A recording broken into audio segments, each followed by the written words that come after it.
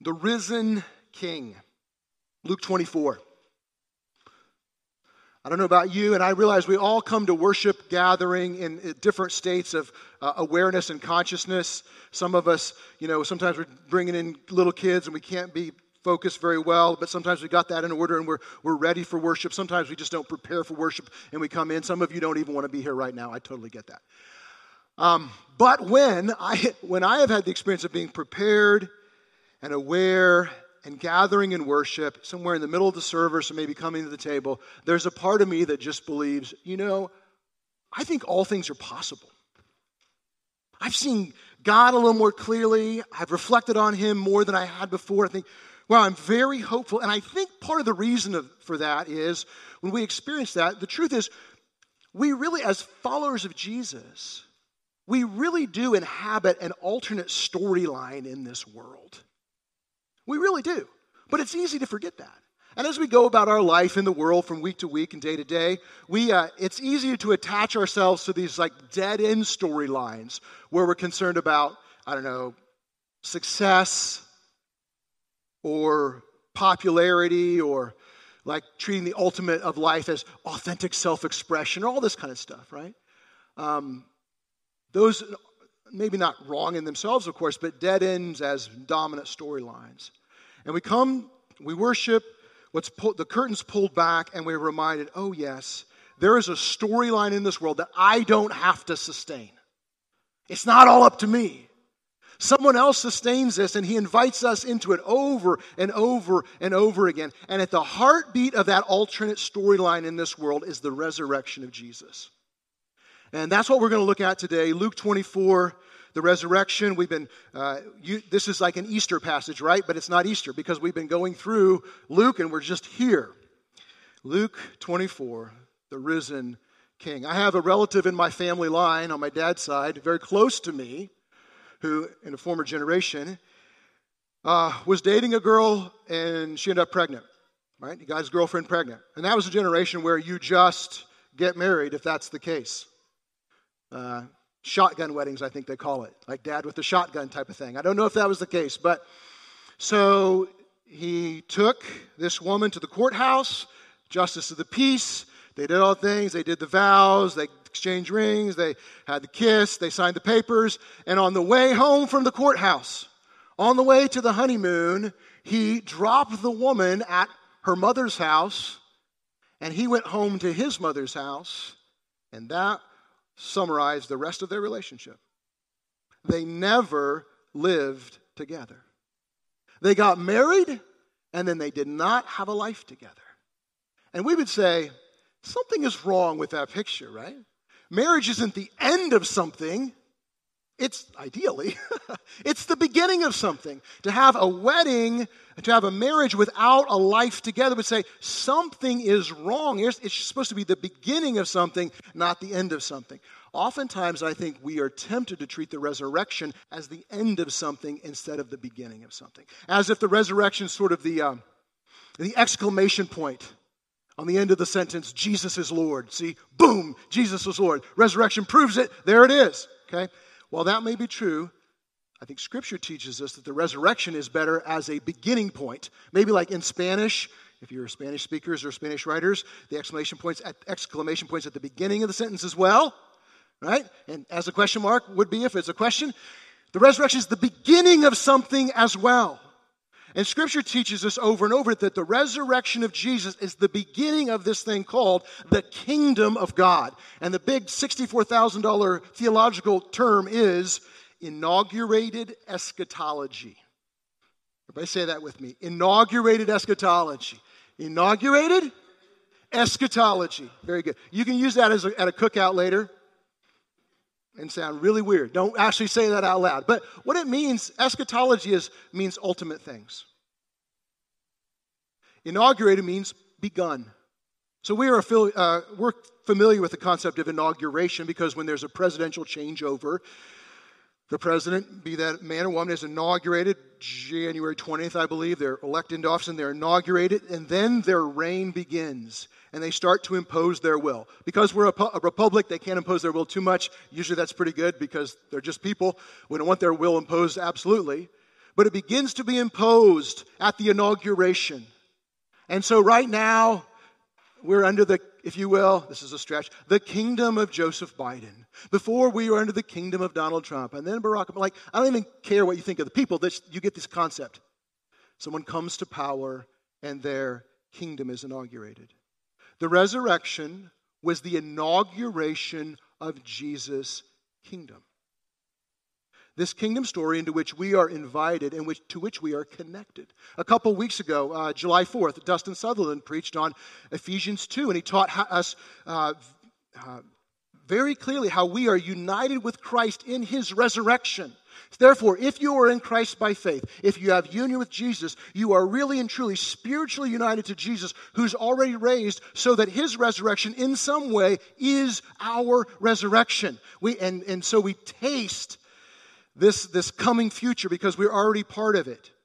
And so if you're walking with Jesus, the Spirit is living in you, you taste a little bit of, maybe perhaps I do sense a little bit more love, joy, peace, patience, kindness, goodness, gentleness, faithfulness, self-control in my life. That's a foretaste of the coming fullness of the kingdom. We've used the illustration here of foretaste like you're walking through the kitchen and you have this great pot of white chicken chili that's going to be for dinner. And you look around and you realize that your wife is not in the kitchen, and you take a spoon out and you taste it. It's the real taste of the real thing. It's just not the fullness of what's coming. Guys, if you're in Christ, you are a foretaste of coming attractions. The Spirit of the living God living in you is the foretaste of the coming kingdom because Jesus has been raised as the beginning of that kingdom. That's what we're looking at this morning. And I realize this may be a familiar passage, as a lot of these Easter and Christmas passages are, so I'm going to just walk through it and make some observations. Maybe they're old observations to you, but probably not. So let's look at this. Luke 24. Let's remember the context. Jesus has been crucified. He dies at about 3 o'clock on Friday afternoon. By the time they get him down from the cross, the Jewish Sabbath is about to start, which will start at 6 o'clock on Friday. Because they have to do some preparation, they don't have time to adequately care for the body and prepare it for burial, to put all the embalming spices on and all that kind of stuff. So what would happen is they would have got him down from the cross, wiped him down, hastily wrapped him up in some linen cloth, and put him in the tomb of Joseph of Arimathea. Right? Put him in the tomb. A large stone is rolled in front of it. We know from the other Gospels that Roman centurions guard the stone. And then they have to go make preparations for the Sabbath. And so then from 6 o'clock Friday night to 6 o'clock Saturday night, it's Sabbath, which means they do nothing. They prepare not to work, and then they do not work. So 6 o'clock Saturday night, Sabbath is over, but the sun is down. So the way until the very next morning, this would have been early April in Jerusalem. Sun up is about 6:30, so maybe 6:30 or 7 on Sunday morning, the women go to the tomb. Now, if you're counting, they are anticipating a dead body that's been dead for about 41 hours. Okay? Now, it's not super hot in Israel in April. Average high is in the mid-70s or so, but hot enough. And I know nothing about decomposing bodies, but the internet does. And it says that a body decomposing for about 12 hours will begin to smell. So though I don't know anything about dead bodies, who did would be people in the first century. Because death was much more familiar to them. There were no hospitals. There were no undertakers. There were no funeral homes. If somebody died, the family took care of the body. And they knew the clock was ticking. Right? So by Sunday morning, these women who have been grieving for a day and a half over Jesus' death are going to the tomb and they're steeling themselves. They're preparing for a stench and a lot of cleanup activity. Just trying to be realistic about what they're actually experiencing. Right? These are some courageous and tough women. That's where the story picks up, Luke 24. But on the first day of the week, at early dawn, they went to the tomb, taking the spices they had prepared. That would be the embalming spices. And they found the stone rolled away from the tomb, but when they went in, they did not find the body of the Lord Jesus. So just a couple observations here. It's the first day of the week. There's a, as we saw last week, there's this creation and new creation theme going on. It was like the end of the world last week, if you remember, when darkness came over the land. But the way the gospel says it is when the sun's light failed. Now, can you imagine the sun's light failing? That would be the end of the world. That's exactly the point. The first words we hear in creation is, let there be light. Here at the death of Christ, the light is going out. Darkness covers the land. I didn't mention this last week, but the veil of the temple is torn in two. Embroidered on the external side of the veil of the temple are the sun, moon, and stars. It would have been a picture of the cosmos being ripped in half. What this is, the crucifixion is saying, this is the end. And then there's silence, Sabbath. And then on the first day of the week, which in the creation account is God creating, it is recreation. Just like when we did the Death is Arrested song, they stopped. As though darkness had won, there was a pause, a stop. That's what was going on that Sabbath. And then God, through the Spirit, raises Jesus. They went to the tomb. This is the women. By the way, this is not an apologetic for the resurrection. I've preached on that before. I can give you a book on that if you want. Women would never be the first witnesses to the resurrection if somebody was making this up. In that culture, women could not even testify in court. They were not considered credible witnesses. I'm not saying it's the way it should be. I'm just telling you how it was in that culture, right? It's a patriarchal Roman Jewish culture. The women couldn't testify in court. So if you're making it up, you're not going to have women as the first witnesses to this. Oh, and a little bit later, the disciples appear completely incompetent. So the male leaders are incompetent, the women are the witnesses. If you're making this up, you would switch that, right? That's one little evidence for the validity of this. They did not find the body of the Lord Jesus. Now, this is one of those places that really rewards careful Bible readers. What's going on here? This phrase, Lord Jesus, this might seem in the weeds, but it's important here in a second, I promise. Jesus has been called Lord since his baptism and the Spirit of the Lord rests on him. He begins to be called Lord over and over, like 40 times. And it abruptly stops right when Peter denies him. And it says he remembered the words of the Lord and he ran out after he denied him. And then in all the crucifixion, all the trial account and all the crucifixion account, Jesus is not called Lord one time. And New Testament theologians point out how that is the human judgment on Jesus' identity is that he is not Lord. Even though through this whole thing there's a theme of innocence. He's declared innocent by Pilate. He's declared innocent by Herod. He's even declared innocent by a thief on the cross and a Roman centurion who crucified him. And he's rejected. He's rejected by everyone, even though he's Lord. So much so that in 2352, I put this in your insert, Joseph of Arimathea went to Pilate and asked for the body of Jesus. There's a parallel to that exact phrase down in 24:3. Now after the resurrection, catch what the gospel says. But when they went in, they did not find the body of the Lord Jesus. The phrase is back. A careful Bible reader says, wait, if he was Lord, Lord, Lord, it stopped, and now it's back. What's happening? What's happening here is, as scholars tell us, is that the Lord, the authority word Lord and the personal word Jesus are being put together. Something new is happening to communicate that the one who is risen and ascended and authoritative is the same personal one we saw in the Gospels. This is actually the first time the phrase Lord Jesus is ever used in the Gospels. And then after this, you might know that Luke also wrote the book of Acts. It's used a couple more dozen times in Acts. There's a name change that's happened here. And that's a significant thing. When my daughter Elizabeth got married last year in December and went from Elizabeth Williams to Elizabeth Shackleton, the first time that she showed up on my phone, I cried. Because she was no longer Elizabeth Williams. There was a significant change, right? I'm glad for the change, of course, but it was just a shock because there's a name change and it was a significant symbolic meaning. There was a change right here.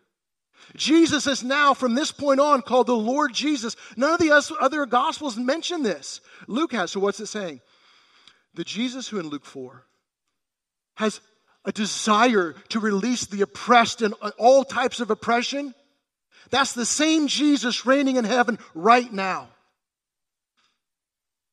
The same Jesus who in Luke 7 looks at this woman, this widow who's lost her only son, and he has compassion. It says his bowels, his guts go toward her. Oh, his heart go out. That's the same response Jesus, the authoritative ruling king right now, has toward those who are in grief.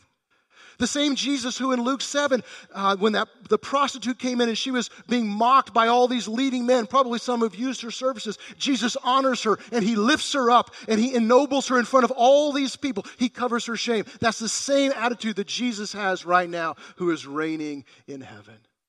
The same Jesus who in Luke 10, when the gospel goes out, he rejoices that Satan falls like lightning to the earth. Jesus in heaven rejoices as the gospel goes into our workplaces, as the gospel goes into the south side of Indianapolis, or in lands where it's never been named. This Jesus in Luke 11 who says, hey guys, why don't you pray and the Father will give more of the Holy Spirit to you, more influence? This is the same Jesus who has authority to give Holy Spirit now. Jesus in Luke 12 who says, fear not, little flock. It's your Father's good pleasure to give you the kingdom. Still says these words to us, fear not. This same Jesus who in Luke 15 gives these parables about a lost coin and a lost sheep and a lost son, and he is the one who seeks and saves the lost. Guess what? He seeks and saves the lost, and he is unhindered by human limitation. The same Jesus in Luke 18 who loves the rich young ruler enough to say, your love for wealth is dragging your soul down to hell, and I love you enough to tell you that. The same Jesus who in one chapter later where Zacchaeus says, good news, rich Zacchaeus, salvation is coming to your house today. Why is that? He comes to seek and save the lost. Now he's Lord Jesus, risen and enthroned with that same passion. Right? That's the first. That's all caught up in there, that phrase, Lord Jesus. Okay, verse 4. While they were perplexed about this, behold, two men stood by them in dazzling apparel. And as they were frightened and bowed their faces to the ground, the men said to them, why do you seek the living among the dead? He is not here, but has risen. Remember how he told you while he was still in Galilee that the Son of Man must be delivered into the hands of sinful men and be crucified and on the third day rise. They go in, these two figures we often take to be angels, talk about that in a second. Say, remember what he said back in Galilee, back in Luke 9? This must happen. This must happen. One of the things that Luke, in his gospel account, captures is this word must all the time. It's on the lips of Jesus. We call it the divine imperative. From God's perspective, it must happen. It must be that the Son of Man dies, delivers in the hands of ungodly men, and it must be that he rises again.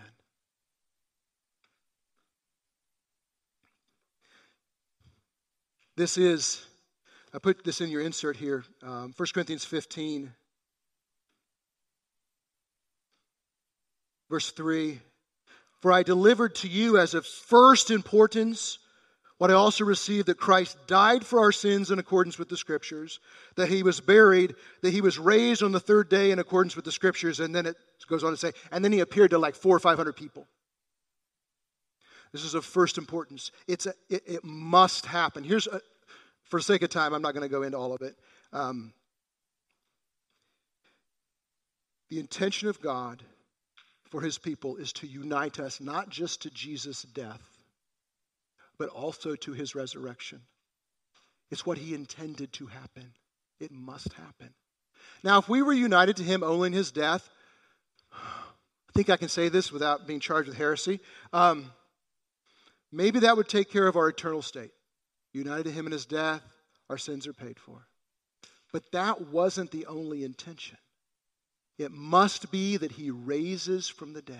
It must be that his people are united to him in his resurrection. In this new life power that flows into our life now, or can flow into our life now. Part of this means we have a new authority in Jesus. If Jesus didn't rise from the dead, he would be interesting. Now, he might be a false prophet, I suppose, but he would say interesting things. If Jesus didn't rise from the dead, he would be interesting. Like Plato is interesting, right? Aristotle's interesting. Aristotle's not really interesting, but Plato's interesting. A lot of people throughout history have been interesting. Buddha's interesting. Sun Tzu is interesting. Nietzsche's interesting. He's weird, but he's interesting. In our generation, I don't know, Jordan Peterson's interesting. There's interesting people out there. He'd be interesting. Like any other person who died or will die. But if he rose from the dead, Jesus is not interesting. If he didn't rise from the dead, we would say, oh, I get to Jesus' words when I can, because there's a lot of good words out there. If he did rise from the dead, our only rational response to Jesus is, what else did he say? Because he has words of life. Nobody's broken the power of death. Nobody, but this one has. How can I have to get to his words right now. I got to leave right now from church, go home, skip lunch, and read the words. These are the words of life. And he intends for us to live in this resurrection power. For this power right now to flow back into our life. So a Christianity that knows nothing of our own need. If our version of Christianity is like, I'm good. No, I'm good. I'm good. I'm good. We cut ourselves off from the resurrection power of Jesus that's available to us. Right? If our version of Christianity is comparing sort of our righteousness to the righteousness of other people, we're cutting ourselves off from the resurrection power that's available to us. Or if our version is comparing our sort of righteousness to our past selves, well, I'm growing, we're cutting ourselves off from the resurrection power that's available to us. He must be delivered. Okay. Okay, can we talk about the two witnesses just for a second? Sorry, we're going to talk about that just for a second. This is one of those things where, was it last week or 2 weeks ago, we talked about the place of the skull, and I said, not quite sure, but it sure is interesting. Another one of these are in this passage. So this is not me saying this is exactly what the Scripture says. I'm just asking, maybe it is. And so 2-minute nerd out, okay? Two witnesses. It's this phrase, where is that verse? Verse 4, behold two men. We take this to be angels because in John it says there's two angels. But if you look at the account in John, those angels occur later in the narrative. Who are these two men? They might be angels, but this phrase, idou andres duo, is a specific phrase in Greek that occurs in the writings of Luke 3 times. Okay, here, witnessing to the resurrection. In Acts 1:10, when Jesus ascends to heaven, it says, behold, two men say, why do you stand looking up into heaven? This Jesus will return just as he left. So they're witnessing to the ascension and perhaps the return of Christ. And one other time in the Gospel of Luke. Right after Jesus makes this declaration in Luke 9, the Son of Man must suffer many things and be rejected by the elders and chief priests, and on the third day be raised. After that is the account of the transfiguration. And in verse 30, well, I'll just read verse 28. Now, about 8 days after these things, Jesus took with him Peter and John and James and went up on the mountain to pray. And as he was praying, the appearance of his face was altered and his clothing became dazzling white. And behold, two men, idou andres duo, the first time this specific phrase is mentioned, behold, two men were talking with him, Moses and Elijah. I think the two men in the tomb were Moses and Elijah. I don't know, maybe. Representative of the law and the prophets, who, by the way, Jesus, at a few verses later, will say, didn't he show them how the Moses and all the prophets testified to him? Okay, I don't know. I just think it's interesting. Again, careful Bible reading, like, oh, that behold two men. I've heard that before. The first time it was introduced was Moses and Elijah, and it happens 2 more times at significant places, the transfiguration, the resurrection, and the ascension. So, I don't know. Now, unfortunately, I can't really find anybody to back me up on that except one scholar. So I think it is interesting. Maybe it's a Bible breadcrumb. Think about that. Write a dissertation on it if you want to. All right, back at this. Verse 8. So they said this, and the women, it says, they remembered his words, and returning from the tomb, they told all these things to the 11 and to all the rest. Now, it was Mary Magdalene and Joanna and Mary, the mother of James, and the other women with them who told these things to the apostles. But these words seemed to them an idle tale, and they did not believe them. Okay, here's the crazy thing. If you go back to Luke 9, when Jesus first said this, the women weren't there. It was only the disciples. How did the women know Jesus said these things? The disciples had told them. They go back and tell the disciples, remember what you said to us? It's happened. They're like, nah, we don't think so. They're in grief. So let's just make a point here to see, sometimes grief really makes us struggle with our faith, to believe things. Sometimes we can't even believe the things Jesus has said when we're stuck in the muck of our own grief and being downcast of soul. Right? The resurrection's hard to hold on to. It's hard to remember that this is a central reality of first importance. This is one of the best systematic theologians of all time, Charles Hodge. Any theologian would know, Charles Hodge, got him, old Princeton. This is 2,000 pages of systematic theology. It is not riveting. It is very good, though. It's very accurate and long-winded. And in these 2,000 pages, he devotes a whopping 4 pages to the resurrection. He's one of the most brilliant theologians of all time. Look, the resurrection is hard to hold on to. It is hard for us to hold on to the reality that you have been raised with Christ, and there's a resurrection power available to us now as we entrust ourselves to him with faith. And that power of the future can flow back into our life. They could not hold on to it, except one of them did. Look at verse 12. But Peter rose and ran to the tomb. Stooping and looking in, he saw the linen cloths by themselves, and he went marveling at what had happened. The importance of the linen cloths there being that shows that the body wasn't taken. They would keep the cloths on if they took the body, grave robbers. So what happens is Jesus rises from the dead and unwraps these things, right? But Peter, where's the last time we saw Peter? He was running also then, but he was running out of the courtyard after he had denied Jesus. Imagine the worst and most embarrassing thing you've ever done. On display, in print, for billions of people to read for 2,000 years. This is Peter. Now, I don't know, did he go back and tell the people on Sabbath, nobody else was there, like, hey guys, you're not going to believe what I did. I denied the Lord. I don't think he did. I wouldn't, right? So it's Sabbath. You're not allowed to work to distract yourself. All Peter can do is sit with what he's done. All night, all Sabbath, all night of Sabbath night, until those early hours of the morning. And I can envision Peter like he's sitting down on the ground or on some stone bench, and the women come in, and they're telling what they've seen, and he remembers. But other disciples are like, this is an idle tale. And as they're talking, it says he rose, he got up. And I can just see him think, wait, is it possible that this deep shame in my soul could actually be covered? Is it possible that I'm actually not at the end of a story, but in the middle of a story? And in the middle of a story that ends very well? Guys, in Christ, we are in the middle of a story that ends well. We may not know the details of it between now and then, but we know that it ends. And we know that it ends well. And we can hold on to one who broke the power of death for us. When Peter took the story into his own hands, he made a complete wreck of it. We've done the same thing, all of us.